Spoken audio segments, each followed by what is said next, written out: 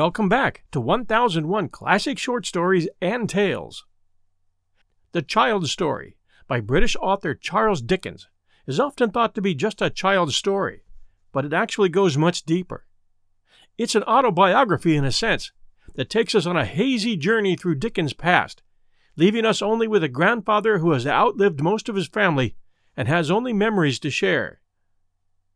Dickens lived a carefree childhood until the age of 11, when his father lost his job and, unable to pay his debts, was put in debtor's prison, along with the rest of the family, with the exception of Charles, who was forced to work in a factory to pay for his family's incarceration. That was the way things worked in merry old England in the mid-19th century.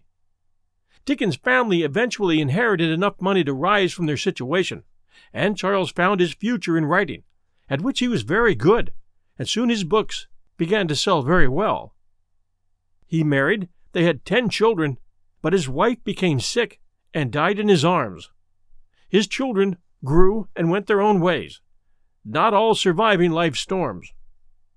If you read between the lines, it seems that Dickens is telling us that he never got over the loss of his wife and some of his children, which, although he had gained fame and success, saddened him greatly. And now, The Child's Story by Charles Dickens. Once upon a time, a good many years ago, there was a traveler, and he set out upon a journey. It was a magic journey, and it was to seem very long when he began it, and very short when he got halfway through. He traveled along a rather dark path for some little time, without meeting anything, until at last he came to a beautiful child. So he said to the child, "What do you do here?" And the child said, "I am always at play. Come and play with me."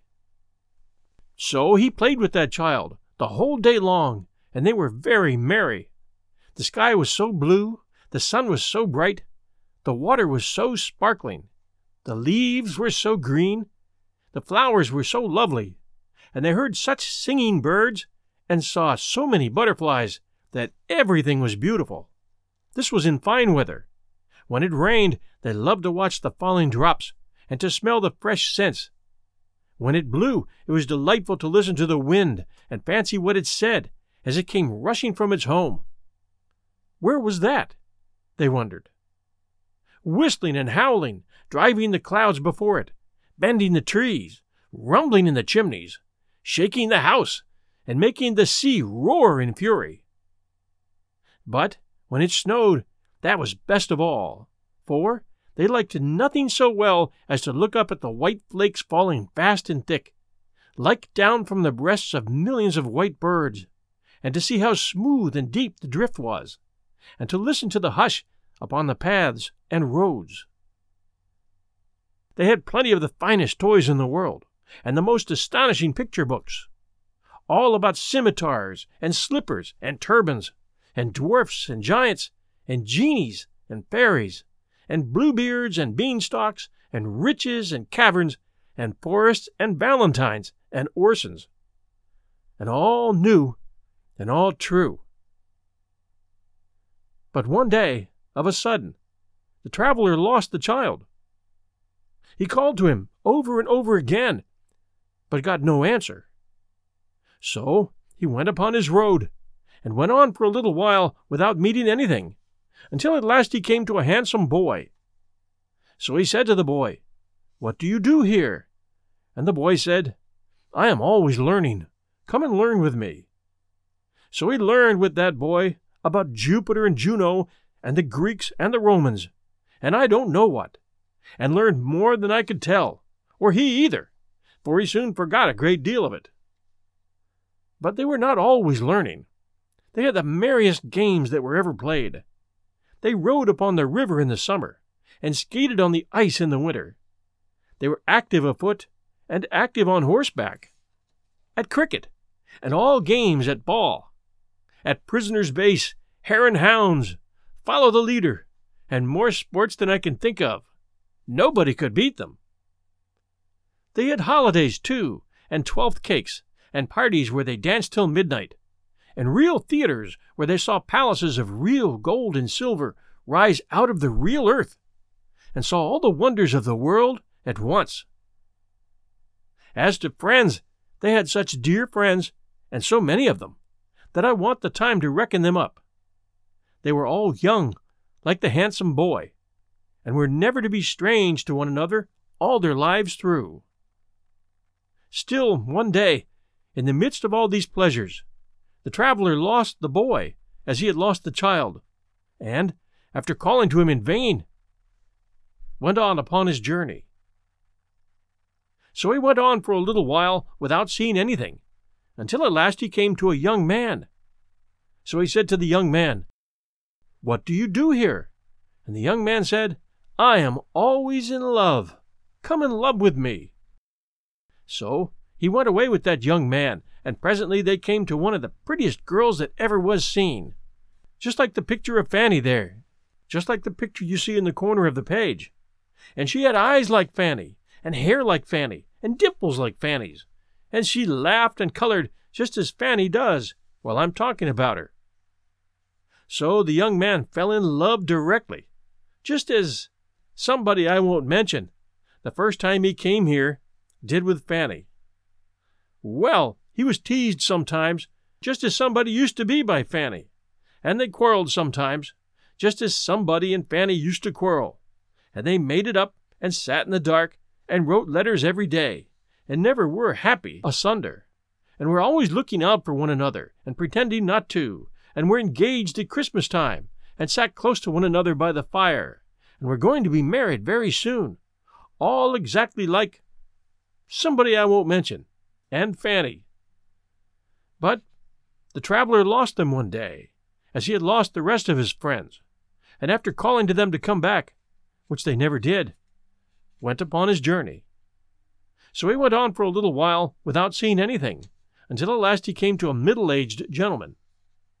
So he said to the gentleman, "What are you doing here?" And his answer was, "I am always busy. Come and be busy with me." So he began to be very busy with that gentleman, and they went on through the woods together. The whole journey was through a wood, only it had been open and green at first, like a wood in spring, and now began to be thick and dark, like a wood in summer. Some of the little trees that had come out earliest were even turning brown. The gentleman was not alone, but had a lady of about the same age with him, who was his wife, and they had children, who were there with them too. So they all went on together through the wood, cutting down the trees, and making a path through the branches and the fallen leaves, and carrying burdens, and working hard. Sometimes they came to a long green avenue that opened into deeper woods. Then they would hear a very little, distant voice crying, "Father, Father, I am another child. Stop for me." And presently they would see a very little figure, growing larger as it came along, running to join them. When it came up, they all crowded around it and kissed and welcomed it, and then they all went on together. Sometimes they came to several avenues at once, and then they all stood still, and one of the children said, "Father, I am going to sea." And another said, "Father, I am going to India."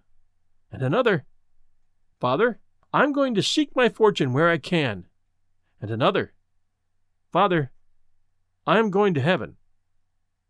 So with many tears at parting they went, solitary, down those avenues, each child upon its way, and the child who went to heaven rose into the golden air and vanished. Whenever these partings happened, the traveler looked at the gentleman, and saw him glance up at the sky above the trees, where the day was beginning to decline, and the sunset to come on. He saw, too, that his hair was turning gray. But they could never rest long, for they had their journey to perform, and it was necessary for them to be always busy. At last there had been so many partings that there were no children left, and only the traveler, the gentleman, and the lady went upon their way in company. And now the wood was yellow, and now brown, and the leaves, even of the forest trees, began to fall. So they came to an avenue that was darker than the rest, and were pressing forward on their journey without looking down it, when the lady stopped. "My husband," said the lady. "I am called." They listened, and they heard a voice a long way down the avenue say, "Mother, Mother." It was the voice of the first child who had said, "I am going to heaven." And the father said, "I pray, not yet. The sunset is very near. I pray, not yet." But the voice cried, "Mother, Mother," without minding him, though his hair was now quite white, and tears were on his face.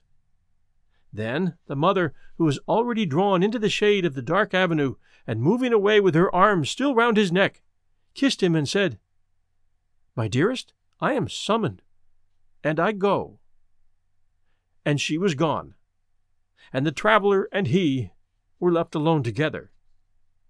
And they went on and on together until they came to very near the end of the wood, so near that they could see the sunset shining red before them through the trees. Yet, once more, while he broke his way among the branches, the traveler lost his friend. He called and called, but there was no reply. And when he passed out of the wood and saw the peaceful sun going down upon a wide purple prospect, he came to an old man sitting on a fallen tree. So he said to the old man, "What do you do here?" And the old man said with a calm smile, "I am always remembering. Come and remember with me." So the traveler sat down by the side of that old man, face to face with the serene sunset, and all his friends came softly back and stood around him. The beautiful child, the handsome boy, the young man in love, the father, mother, and children, every one of them was there, and he had lost nothing. So he loved them all, and was kind and forbearing with them all, and was always pleased to watch them all, and they all honored and loved him. And I think the traveler must be yourself, dear grandfather, because this is what you do to us, and what we do to you. Thanks for joining us at 1001 Classic Short Stories and Tales. I wanted to take a moment to thank those of you who have been sending reviews. We really look forward to them and appreciate the time it takes to send us a review at Apple Podcasts for 1001 Classic Short Stories and Tales. Here are some great new reviews. Great podcast. Thanks for making my drive to and from work more enjoyable. I appreciate the selection of classics and great short stories that I unfortunately don't have the time at the moment to read. Keep them coming. That from Pokebro Mikey, Apple Podcasts, US. And this one. Great storytelling and family-friendly. Collection of popular authors and classic novels for the whole family. Keep up the good work. Greetings from the Philippines. That from Laflia via Apple Podcasts, Philippines. And this one. Thank you. Great audio stories. I'm listening to it nearly every day. Continue, please. And that from Sasha Elisieva, Apple Podcasts, Ukraine. And this one. Wonderful. Thanks for your wonderful storytelling from an American in France. That from Roche, California, via Apple Podcasts, France. And this one. What a find. Truly fantastic podcast. Thank you, John. Wish I would have found the 1001 podcast shows sooner. Working as a mechanic, it's great to pop on the headphones and get lost in work listening to John's humble yet fantastic voice for narration. More O. Henry, please. I listened to The Ransom of Red Chief 7 times so far. Quote, he popped a hot potato down my shirt and smashed it, so I boxed his ears. Ha ha ha ha. Thanks for your dedication, John. That from Rigged Spinwheel, Apple Podcast, US. And this one. Great stories and very well presented. Thank you. That one from Icy Cold Racer, Apple Podcasts, Australia. Thank you all very, very, very much for taking the time to write us those reviews. That's heartfelt. I appreciate it very much. And it really helps us in the rankings. Please do take a moment.